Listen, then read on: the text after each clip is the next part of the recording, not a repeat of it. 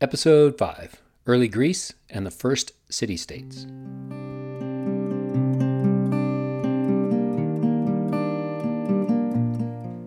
Hi, my name is Clayton Mills. Welcome to A Short Walk Through Our Long History, a podcast where we look at the events of history and try to see how those events shaped our modern world. Welcome to Episode 5, Early Greece and the First City-States. Last time we looked at one of the great civilizations of the ancient world, Egypt.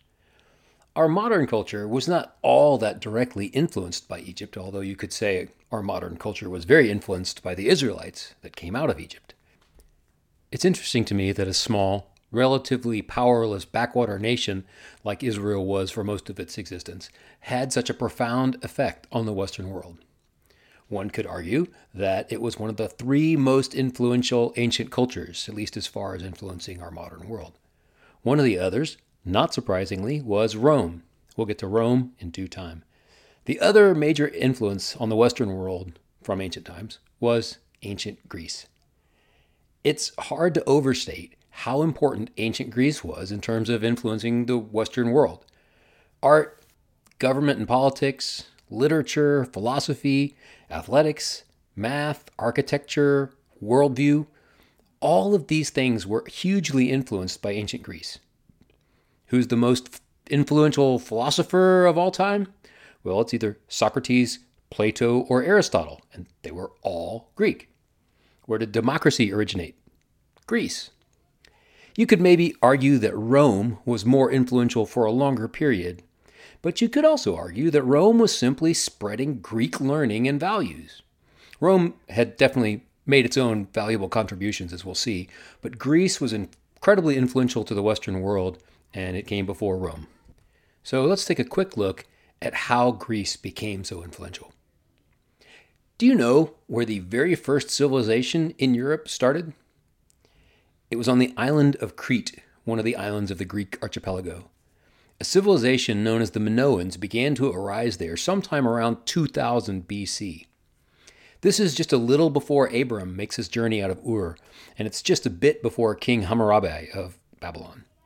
Not much is known about the Minoan civilization, but archaeologists have found large cities, lots of fresco paintings, and lots of pottery.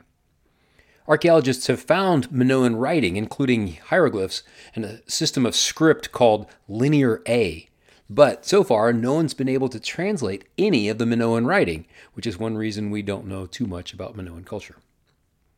The Minoan culture seems to have arisen around 2000 BC and thrived for about 400 years, but around 1600 BC, it began to decline. And that's just about the same time we begin to see civilization develop on mainland Greece. The earliest civilization on the mainland of Greece was known as the Mycenaeans. This culture is named after one of their most important cities, Mycenae. Mycenaean culture is important for a couple of reasons. The Mycenaeans developed a culture of city-states that became very influential in later Greece. Why did the culture develop this way? Well, some of it has to do with geography. There are two distinctive features to the geography of Greece that influenced its overall development. First, it's a peninsula, surrounded by water on three sides with lots of little peninsulas, lots of islands, literally thousands of small islands all around it. So it was natural that the Greeks would become sailors, explorers, and world traders.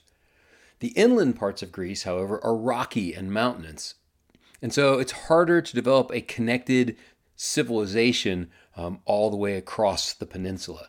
Each region kind of developed on its own and developed its own government, usually centered around a main city. These regions were called city-states. A city-state is a small nation centered around the main city.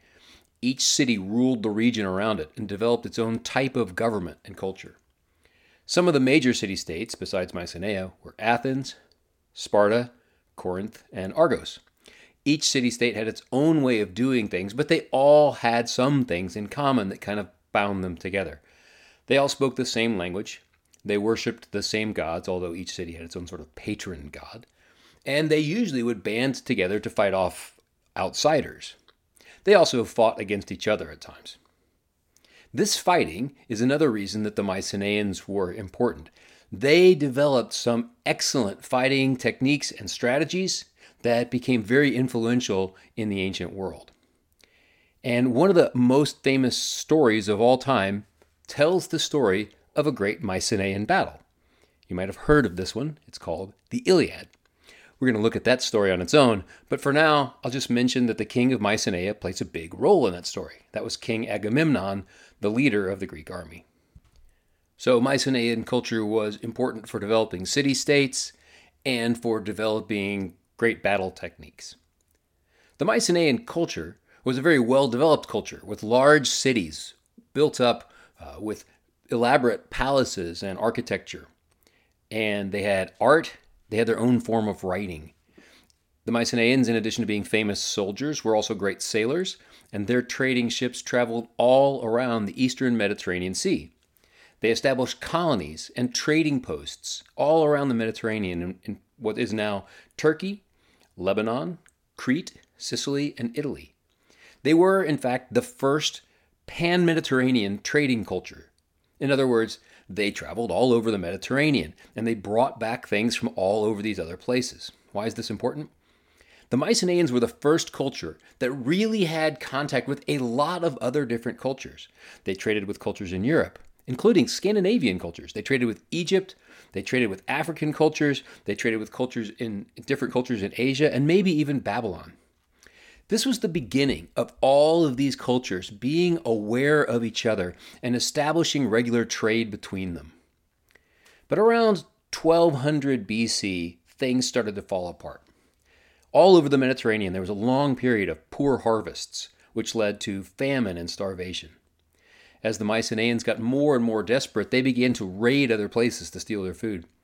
There are Egyptian records from about this time of migrations and raids from a group that the Egyptians called the Sea People.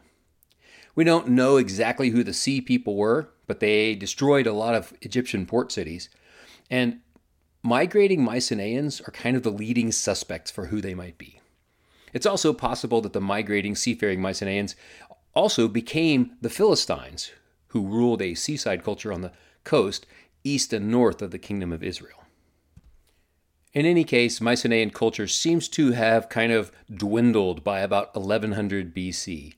Many of their cities were abandoned completely, including Mycenae.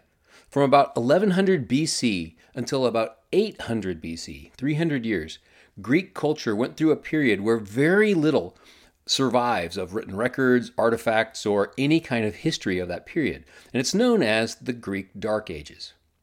But after about 800 BC, Greek begins a monumental comeback, which will produce one of the richest, most influential cultures of all time, and some of the most famous people the world has ever known.